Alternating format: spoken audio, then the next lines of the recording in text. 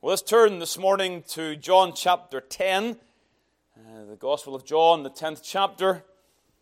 And we're going to read together from the verse number 1. John chapter 10, verse number 1. Let's all hear the word of the living God. Verily, verily, I say unto you, that he that entereth not by the door into the sheepfold, but climbeth up some other way, the same is a thief and a robber. But he that entereth in by the door is the shepherd of the sheep. To him the porter openeth, and the sheep hear his voice, and he calleth his own sheep by name, and leadeth them out. And when he putteth forth his own sheep, he goeth before them, and the sheep follow him, for they know his voice. And a stranger will they not follow, but will flee from him, for they know not the voice of strangers. This parable spake Jesus unto them, but they understood not what things they were which he spake unto them.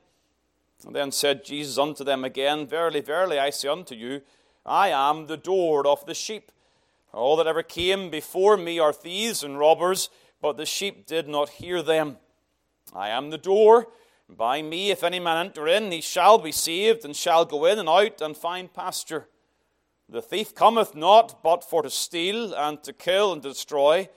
I am come, that they might have life, and that they might have it more abundantly. I am the good shepherd, and the good shepherd giveth his life for the sheep. But he that is an hireling, and not the shepherd, whose own the sheep are not, seeth the wolf coming, and leaveth the sheep, and fleeth, and the wolf catcheth them, and scattereth the sheep. The hireling fleeth, because he is an hireling, and careth not for the sheep. I am the good shepherd, and know my sheep, and am known of mine. As the Father knoweth me, even so know I the Father, and I lay down my life for the sheep.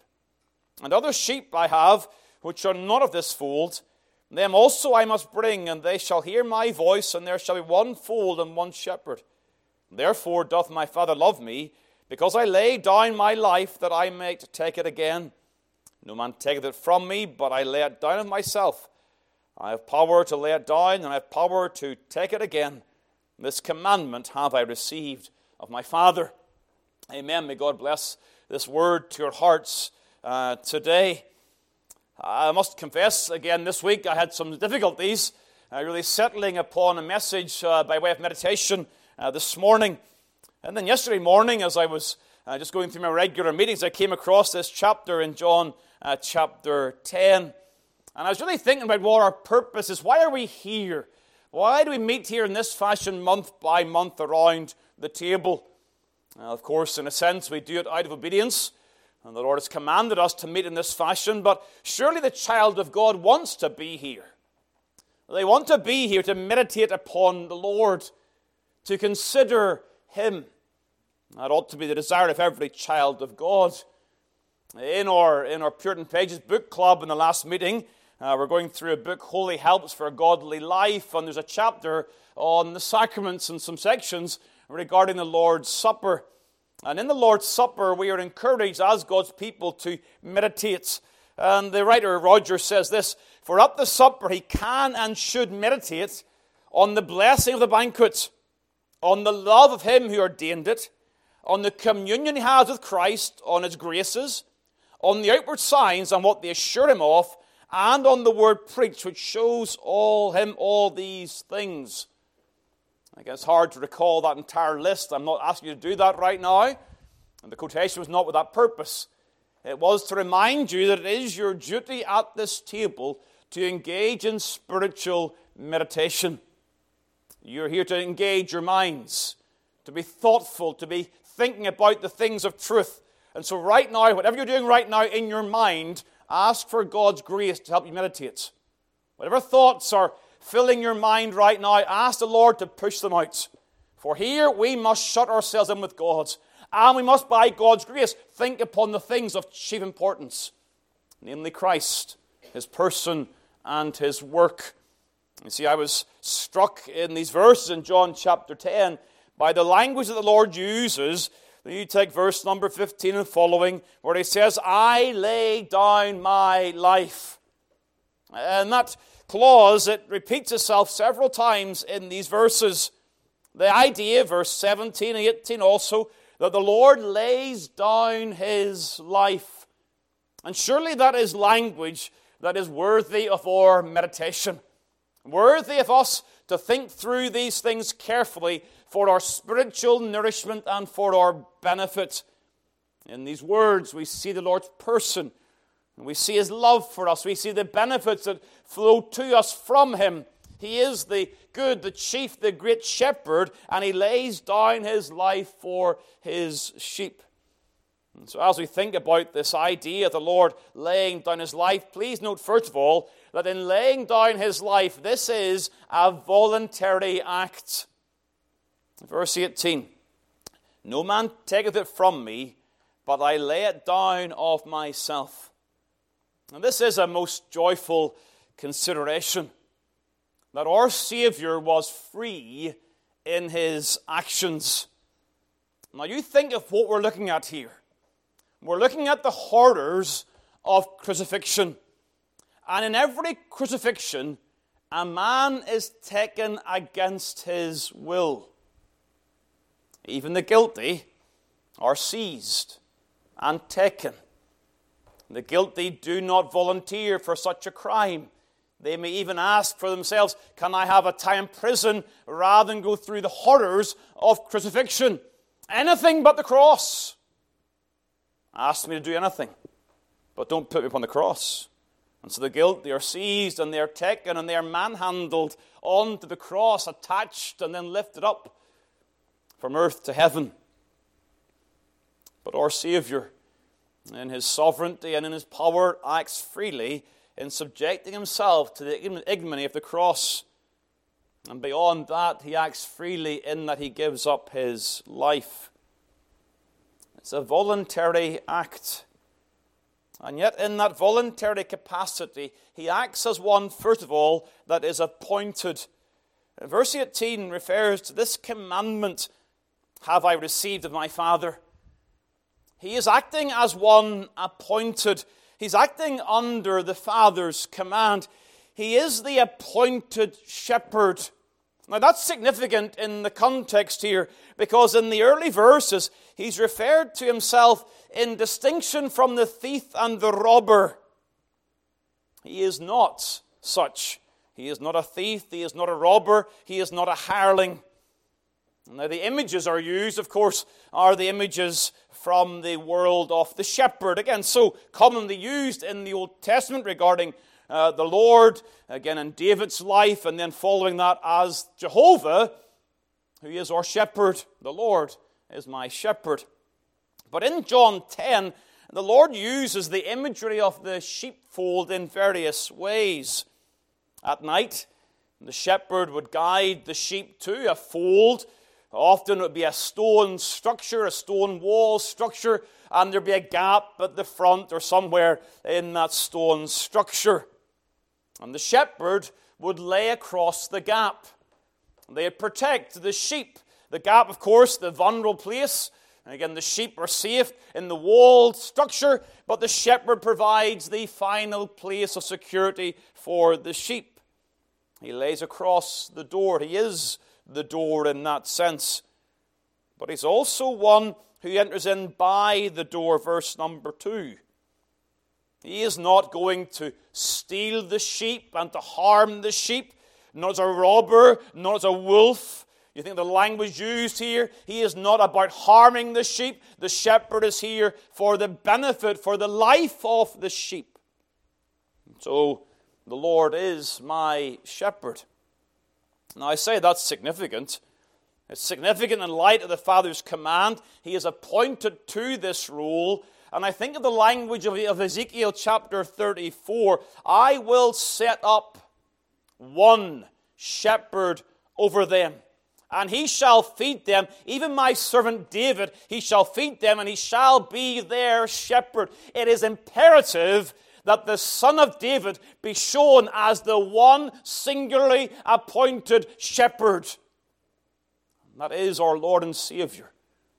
And so in the book of John, in this gospel, John is pointing out time and time again, Jesus is the Christ, the Son of God. Believe in him and have life through his name. And so in John 10, the Lord is saying, I am that single appointed shepherd, and there is none other. Every spiritual guide outside Christ is a hireling and a robber. Be it the legalistic Judaism or be it any false pagan religion, all of them will harm the souls of men. Only Christ serves for the benefit of his sheep. And so he is one appointed, but he is also acting as one that is commanded. Now, this is not in contradiction to the idea of this being a voluntary act. He is acting as one who is acting under command. Verse 18 again, this commandment have I received of my Father. It has the idea of acting under authority. You see, he is freely, this is the voluntary aspect, he is freely obeying the Father's command. Let me ask you a question. Why does the Son of God obey the Father's command to lay down his life and to take it again, but let's focus on the laying it down first? Why does the Son of God obey the Father's command to lay down his life? Now, the general standard evangelical answer will be something like this: because he loves the sheep. And that's true. Praise God, that's true. And that our Savior, in love for the sheep, was glad to obey the Father's command and lay down his life for the sheep. But there is something, if this is possible, even more robust and substantial than that.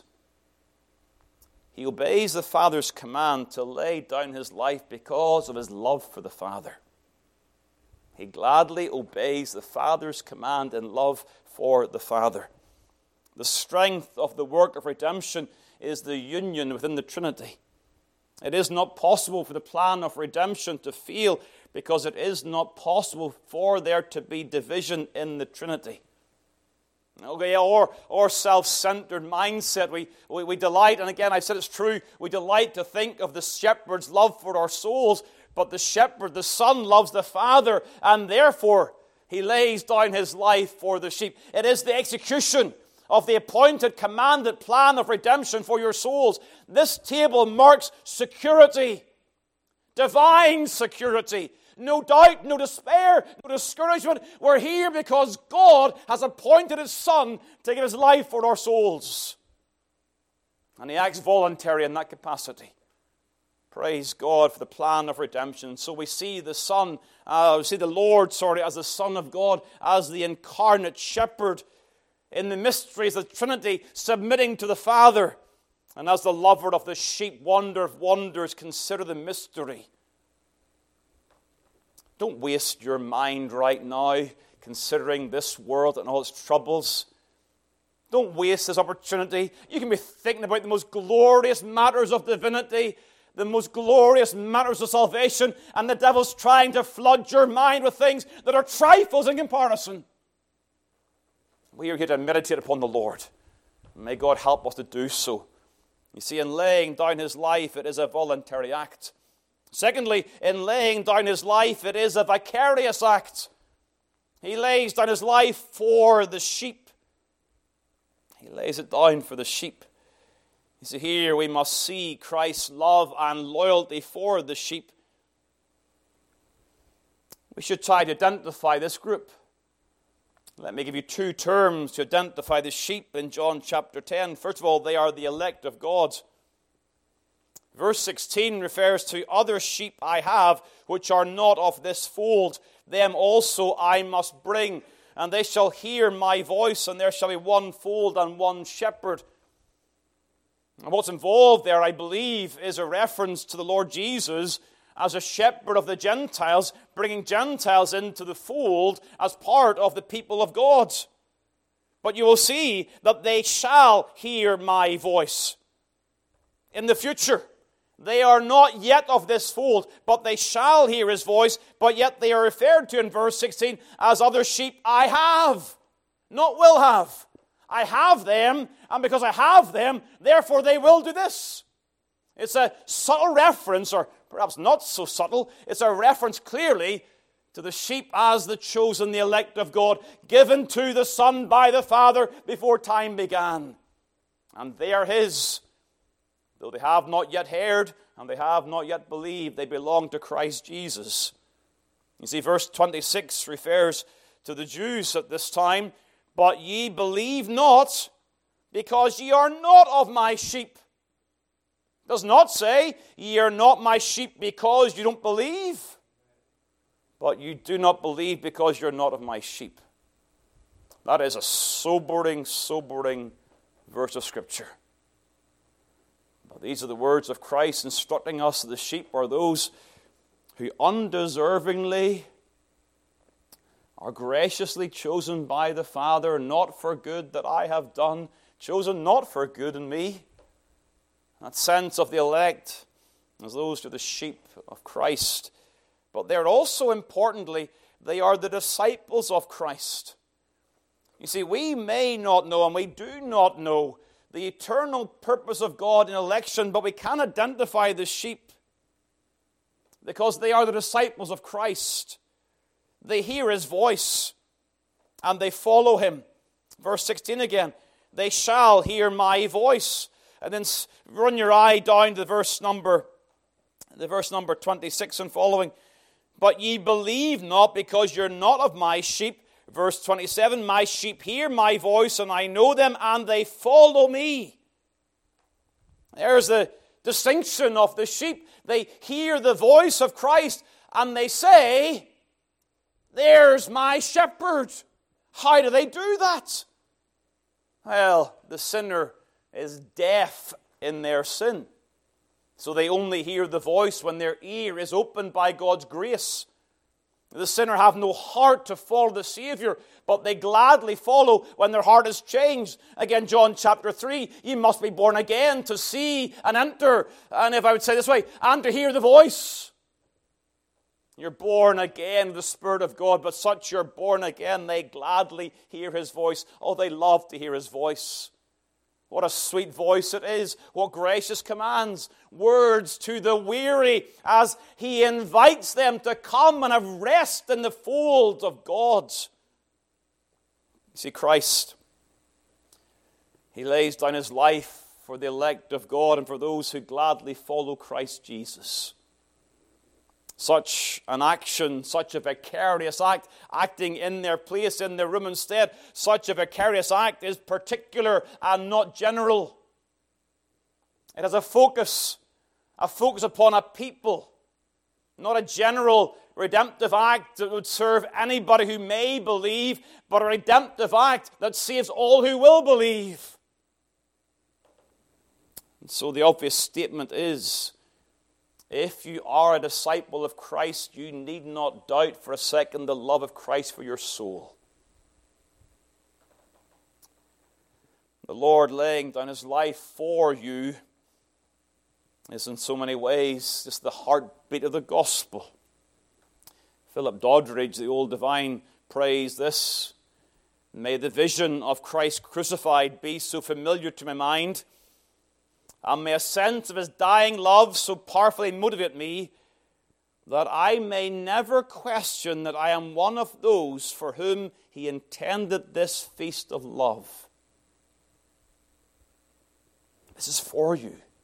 This feast is for you because Christ is for you, dear child of God. And you say, well, how do I know that? Well, did you hear His voice? Did you follow Him? Are you gladly following Him in this world? As you examine yourself, you see all of your faults, but you know your heartbeat is toward Christ and not the world. You know that, dear child of God. And if you don't, you have a major question to ask. Because the child of God, born again, loves the Savior's word. Gladly follows, believes, and trusts in Him. This vicarious act. And thirdly, and finally, and briefly, as He lays down His life, it is also a victorious act.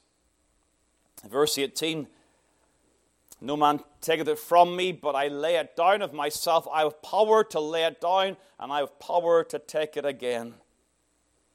In the resurrection, we see that death is defeated. The Savior lives, he dies, and he rises again the third day. Why? That we might know life. Verse 10, I am come that they might have life, and that they might have it more abundantly.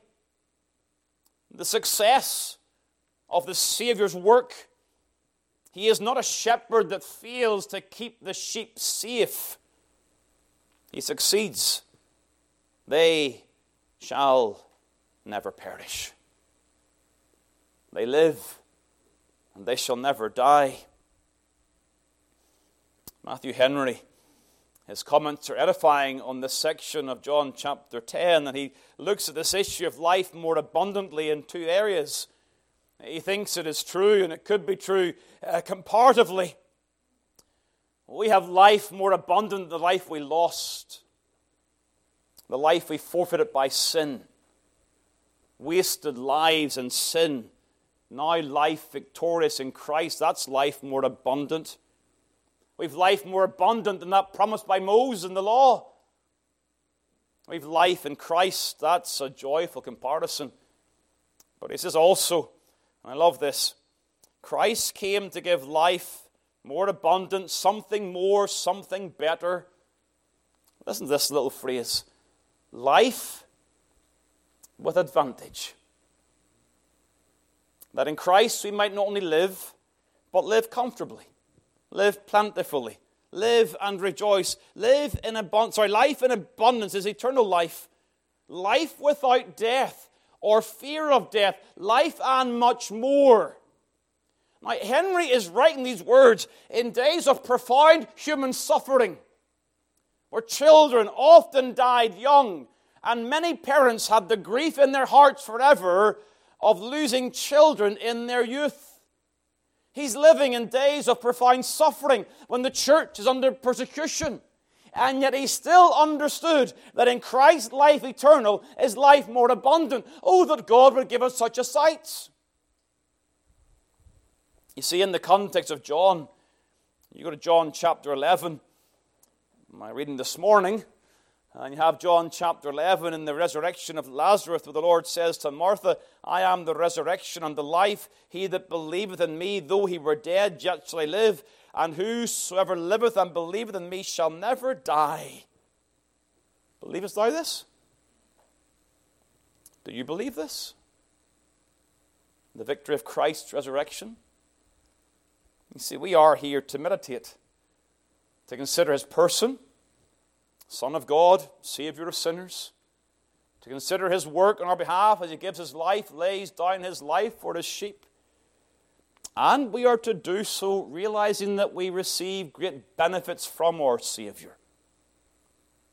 That he is not saving us to mock us, but to bless us, to lead us to life and life eternal, communion with God.